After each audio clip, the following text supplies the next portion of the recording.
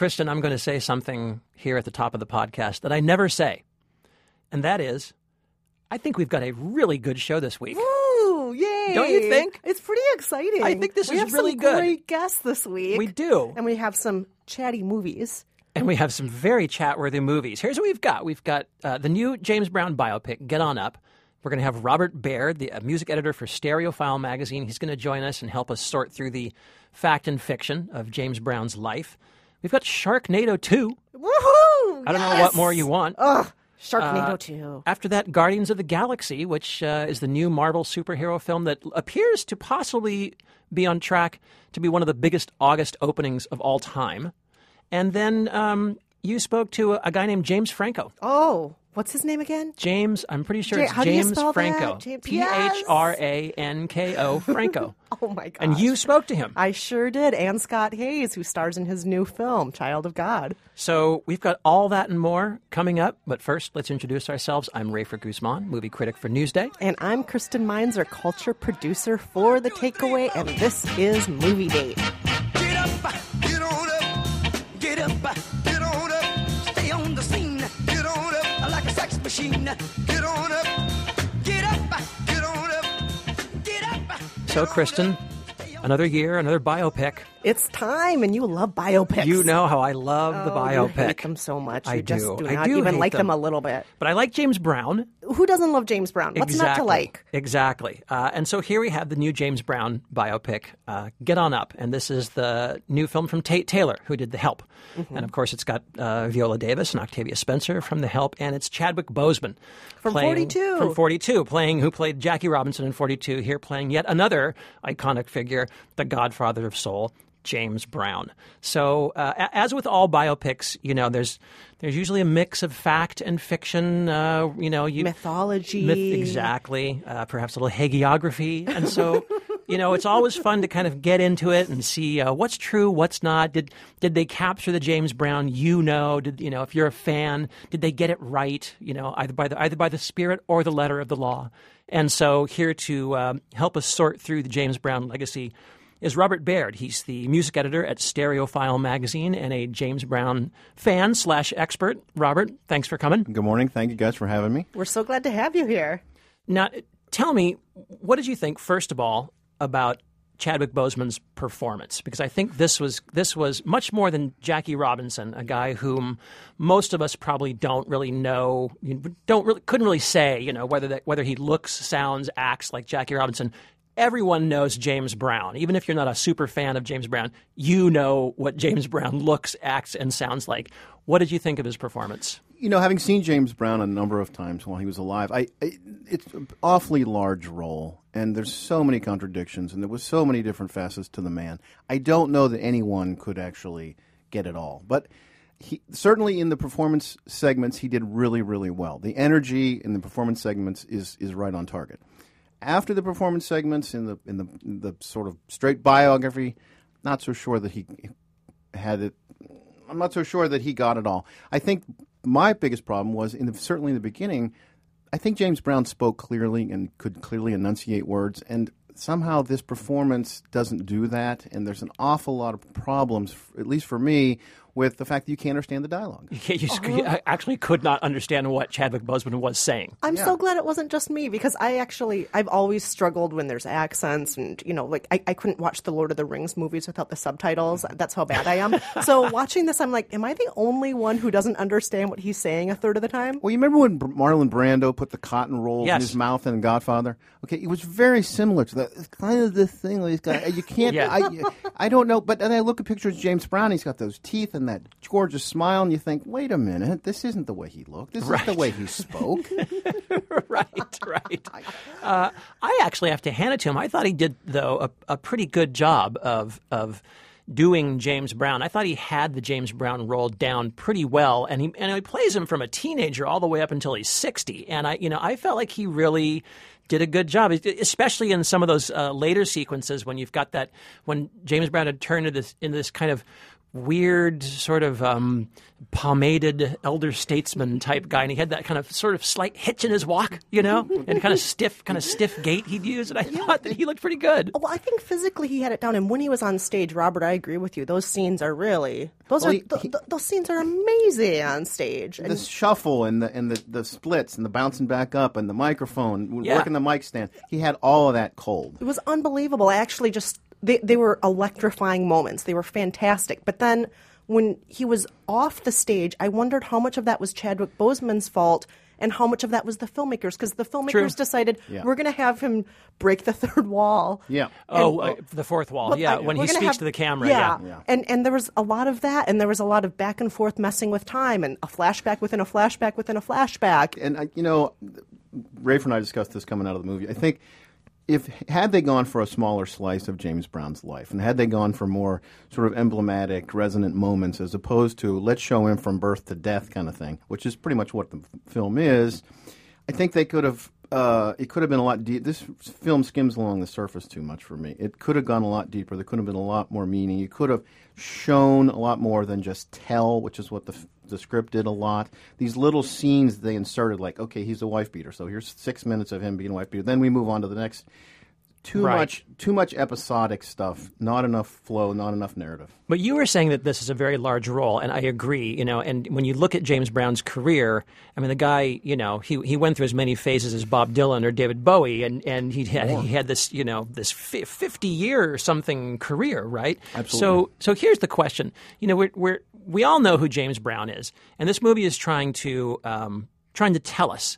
And my question to you would be, why do we know James Brown, and what is his legacy? What is it that he has wrought that we know him from? Well, first and foremost, of course, the entertainer thing. I mean, the man was electrifying is the overused word when it comes to James Brown, but it's absolutely true. The man was an electrifying entertainer. He was, the amount of energy he expended on stage, and then when they started building in drama, like with the capes. Yes. That was a fabulous touch that they sort of came to, I think, organically on stage. But so first and foremost, he's a great entertainer. There was nobody ever came out of a James Brown show and said, "Wow, I didn't get my money's worth." The man definitely was the hardest working man in show business. That's right. He was Mr. Dynamite. He was, Soul Brother #1. He was the hardest working man in show business. Secondly, he's a deconstructionist with the music. I mean, he boiled the music down to these basic building blocks. And, so there was one scene in the movie, the rehearsal scene in New Orleans. Yes. Where he is saying, he's teaching people their parts, basically. And you have a bass player who's playing 3 notes, then just stands there for four measures, then plays 3 more notes. Well, it seems very odd, but when it came together, it was fabulous. If it sounds good and it feel good, then it's musical. So play it like I say play it. Hit it. And that's sort of James Brown. I mean, there really is no music like James Brown music. In the very beginning of the film, he says, everything you hear today has me in it. Well, right. Absolutely true. Absolutely true. So ultimately, do you feel, Robert, like this movie captured anything of James Brown? Do you feel like it did a good job? Do you feel like it tarnished the legend? Did it uphold it? I think if you don't know the man and you don't know the music, the live performances in the film, which they recreate several really iconic ones, the one at the Apollo in 1962, the one in Boston in 1968, the one in Paris at the end of the film.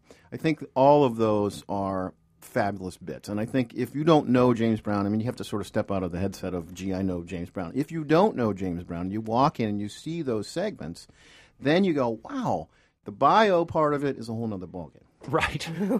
And so so just Kristen, watch the musical numbers. Yeah, I mean, just shut your eyes during the rest of it. Take little naps. So Kristen, what do you think? I loved the musical performance part so much that, to me, they almost made the movie worth watching just for those scenes because they're so spectacular. Yep. The rest of it was kind of a mess. I really just would like to have all of those musical numbers in one spot, and that spot to be a concert hall, and the person on stage to really be James Brown and me to be in the front row. That's really what I'd like. So I would say it was like a so-so date. There are some highs on this date, but mostly it's kind of a forgettable date. I thought it was actually a pretty bad date. I thought it was really? I thought it was an infuriating cinematic experience to sit through all these sequences that were I was going to say stitched together, but they're really more like Scotch taped together. And it's we start out in 1988, then it's 1968, then he's a child in like the Depression era South, and then we're back to 1964 where his fame hasn't quite risen yet, and then we're back into some other phase of his career. There are flash forwards within the flashbacks that don't make any sense, and I found it all totally maddening and infuriating. And I'm going to make one last final complaint. What kind of James Brown movie has no sex in it? This movie has almost no sex in it whatsoever. And I just feel like it's James Brown, people. The title of the movie, Get On Up. Doesn't that come from the Sex Machine song? You would think. Well, the one sex bit in the film is very simplistic, and again, it's sort of script writing 101A, which is the mother and the father have a fight, then they have sex. James Brown and his wife have a fight, then they have sex. Yes, that's true. Okay, so it echoes, right? I got it. Okay, yes. That was an easy to get point. Again, though, this is like James Brown's bio boiled down to nonsense. I mean, it's true. Episodic nonsense. Robert Baird, music editor of Stereophile magazine, talking with us about James Brown and the new biopic, Get On Up. Thanks, Robert. Thanks, guys. I feel good. I knew that I would not. I feel good. I knew that I would not. Rafer, it's such a big week with movies, but I think that maybe the biggest movie of all this week has got to be Sharknado 2. There's a case to be made. Yes. There's a case to be made. Its full title is Sharknado 2, the second one. You can't say they don't have a sense of humor over there at the Sci-Fi Channel. Love it. And did you see the first Sharknado? I did not. All right. Well, let me just get you up to speed here. Thank you. Even if you don't see the first Sharknado, you can just follow the second one. First one was in L.A. Second one is in New York City, our hometown here. And what's happened is the world's ecosystems are so screwed up that now these severe weather changes and storms are so intense that they can actually pick up sharks out of the ocean and drop them by the thousands on large cities. So you'll just be walking down the street and you look up at the sky and it won't just be rain and hail coming at you, but a shark. Take that, Republican climate change deniers. If that doesn't convince you, what will? Here's a clip.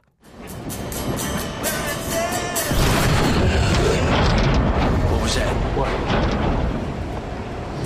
Probably some giant subway rat trying to eat the train. Maybe a hipster fell on the tracks. They're pretty late.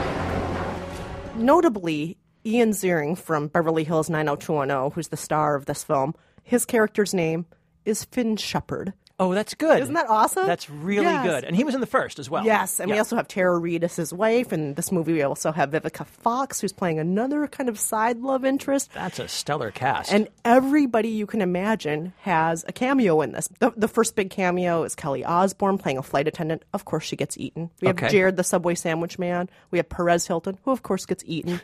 We have Billy Ray Cyrus. We have Judd Hirsch playing a taxi driver. That's right, Judd Hirsch from Taxi. We have the guy who played Stryker, the pilot, in Airplane, playing an airplane pilot. Mere seconds ago, you said these were big cameos. Kristen. My favorite line from this movie is, "I know you're scared. I'm scared too. Because they're sharks.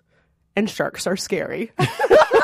That's good. I like it. That's Ian Ziering standing on top of a car in the middle of Manhattan traffic, trying to rally New Yorkers to fight these sharks. You're not going to let these sharks kill you. You're going to open your trunks, and everyone opens their trunks in New York traffic. And of course, it's not just baseball bats in their trunks. It's everything from machetes to machine guns. Oh, good. And then one guy just has like 800 chainsaws, and he just keeps throwing them up at the Sharknado. And, you got to kill those sharks. Okay. And sometimes the best weapon is a chainsaw.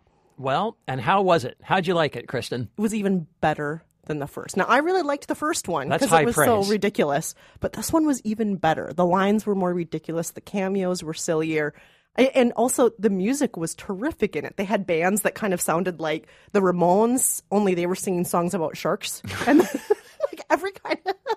I'm sorry I missed it. It was so good. But you know what? You didn't really miss it. It's playing all week. Is that right? Yes. It premiered on Wednesday night, 9 p.m. Eastern Time. But it's going to keep playing for another week or so. For all those lucky viewers across the country, you can watch it back to back to back for a week now. It's so worth watching. I would say outstanding date. Maybe the best date I've been on in a month. All right. Well, I see another poster pull quote in your future. Quote, even better than the first one. Quote, Kristen Meinzer, comma, WNYC.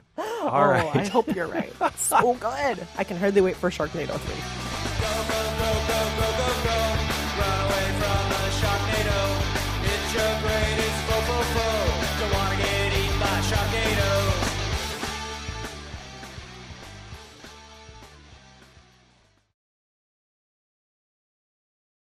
All right. Well, let's talk about Guardians of the Galaxy. Oh, do we have to? Well, I think this actually could be the biggest movie of the week. Not bigger than Sharknado 2. I think this is going to be possibly the biggest movie. As I have read, this could be the biggest August opening.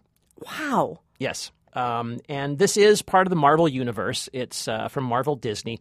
It's based on a comic book launched originally way back in 1969. But this is a very different version than the one that was launched way back then. It's basically about a gang of intergalactic misfits who come together and they have to save the universe. I don't think you need a whole lot more detail than that. Chris Pratt plays Peter Quill. He's the Earthling leader of the gang, and the rest of them are Bradley Cooper as the voice of Rocket Raccoon. He's a genetically modified raccoon. Vin Diesel as the voice of Groot, who is essentially a Tree. somewhat talking tree. Zoe Saldana as Gamora. She is a green-skinned alien and a living weapon, quote unquote. And then Dave Bautista, who's a pro wrestler who plays Drax the Destroyer. And together they're going to be the Guardians of the Galaxy. Here's a clip. I have part of a plan. What percentage of a plan do you have? You don't get to ask questions after the nonsense you pulled on Nowhere. I just saved Quill. We've already established that you destroying the ship that I'm on is not saving me. When did we establish? Like 3 seconds ago! No, I wasn't listening. I was thinking of something else. Now, Rafer, I know you were looking forward to a comedy superhero action movie, but I personally felt that a lot of the comedy was wah, wah, wah, wah. Really? Okay. Yeah, it was just so cornball. It was. I couldn't. What? Like, what are you thinking of? I just felt like the tone was all off. I felt like I was watching a cross between a Saturday morning cartoon and a Doctor Who vintage sort of.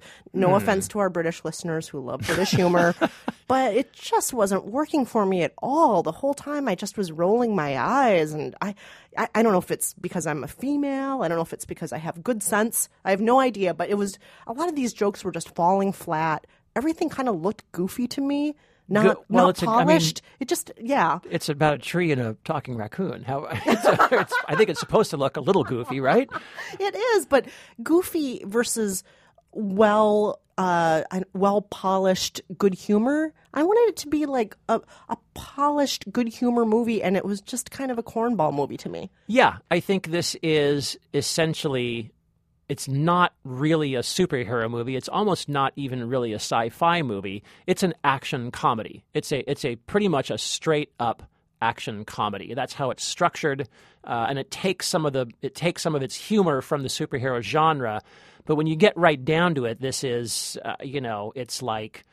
It's almost like a Bill Murray movie. It's like Stripes or Meatballs or something. Don't say that about. I love Bill Murray, I did not love this movie though. Well, I just think that it's a misfit comedy, right? It's the gang of losers who triumph in the end, and I thought actually it was really fresh and funny and smart. And I thought it was really enjoyable. I loved the classic pop rock soundtrack. Yes, having a great soundtrack with his little Walkman, because he's got this Walkman from the 1980s. His mother gave it to him. Right. And we always hear the music that reminds him of Earth and of his mother. But I feel that you were falling sucker to one of the oldest tricks in the movie book. Let's just put in a soundtrack from your youth, and you're going to fall for this terrible movie. Well, but I think this movie has...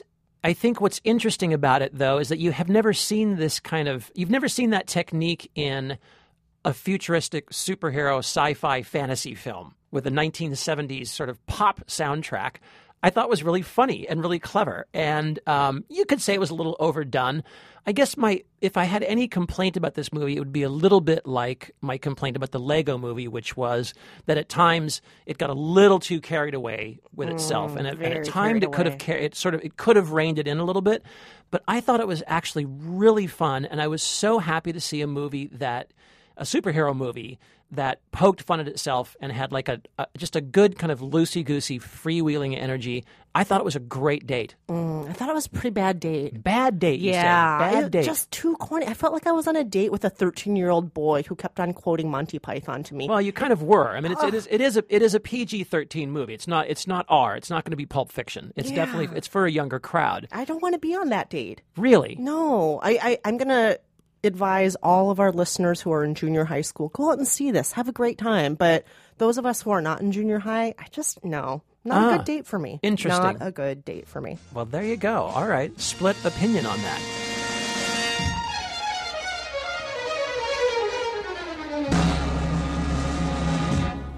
This is a man's world. Let's move on to our special interview this week. We have a movie out this week called Child of God, based on the Cormac McCarthy novel. And James Franco didn't just co-write the movie, he directed it and he appears in it. It stars Scott Hayes.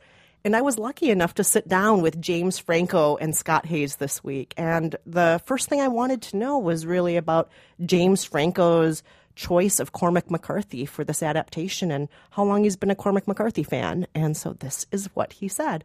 The first Cormac McCarthy book I read was Blood Meridian, and then I remember I read No Country for Old Men when the Coen brothers were doing it, and I auditioned for that, but I think I was too young to play the Josh Brolin role.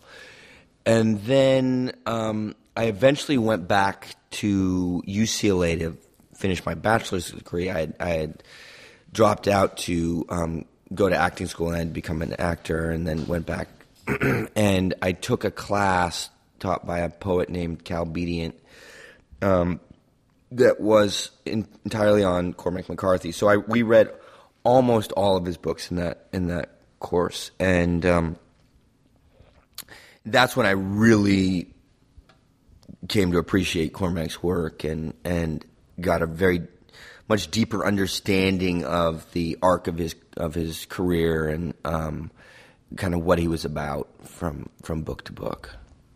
Now, this particular story, like a lot of Cormac McCarthy stories, is pretty dark and it's raw, and it's particularly difficult because it really only has one character who's carrying the whole movie. The whole weight is on your shoulders, Scott. You're playing Lester Ballard, the protagonist, and Lester does some things that I think a lot of people would consider pretty despicable. There's necrophilia, you're kidnapping bodies. Was it a challenge to try and create the right balance? Because you want this character in some way for people to keep on watching and not be so repulsed that they're going to turn away. So I'm curious, did you see this character, both of you, as somebody who we're supposed to identify with, somebody that we should look at as a warning, someone we should feel sorry for? How did you want this character to come across to people? The way Cormac approaches the novel is it's very much stark, and it's very much, Cormac's writing it doesn't lend a lot of itself to the inner workings of what Lester's feeling. So a lot of times when I'm reading the novel is I would try to approach in the sense of just thinking about what is this man going through. And there's certain elements I think that are really at play of feeling really alone and wanting to connect and wanting to be loved and wanting to have a family. And I'm sure that he didn't want his father to commit suicide. He wanted to stay on the land, but he was ostracized from society, cast away, and wasn't shown love and never had a girlfriend. So I think in living that stuff out, those are human desires that I think every human has, is to want to feel connected or belong to a group or belong to a society and feel love or connected to, friends and loved ones. He didn't get that opportunity. And that is something I wanted to convey. A lot as a child of God, much like yourself perhaps, is there's certain fundamental elements I think we all have, which is to want to be loved. And I didn't hinder any of that. I let that all just be there. So it wasn't just, I'm going to kill this person because I need a body. There's a need there. There's a desire. There's an obsession that's happening that just evolves over time.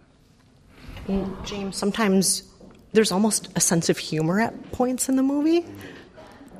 Can you tell us about how you put that in there and why you put that in there? Yeah, I mean, what I found out when I started adapting the book is that, or what I realized is that when you normally have a character like this, he is being tracked down by the detectives, or if it's a slasher film, he is chasing, the young teens that are the heroes, but he's the villain. Rarely do you have a character like this who is at the center of the film in such a prominent way. So my goal was not to make Lester sympathetic. In no way do I condone his behavior, but it's within the realm of art. And so for me, I'm not making a moralistic tale. I'm examining human behavior. And I'm using a monster to talk about more universal human things. But if I'm going to use a monster like this, I don't want to repel the audience. I want to shock them, so we'll shock them with certain things, but I want them to stay with us. I don't want them to kind of shut off emotionally from him. And comedy is such a powerful tool for bringing an audience onto the side of a character. It's just, if an audience can laugh with a character, you've won them over. It's just an amazing kind of weapon. So, James, you've written books and screenplays. You're a painter, directing, acting. You do a lot of different things. And I think some people look at your career and think, what's going on? Is there an end goal in all of this? Do you have an end goal, something that you're aiming for in the end? Or do you just want to do as many things as humanly possible? And is there any actual trajectory that you're following here? I mean, we live in a postmodern age, and form is so fluid. And there's a weird thing where a lot of people are just stuck in these old ideas of a creative person needs to stay with one thing. I see form matching content, and I'm just interested in a lot of different things. And so the goal is not to put one more feather in my cap each time I do something new. It's just to explore. And it just makes me a more satisfied and more rounded artist.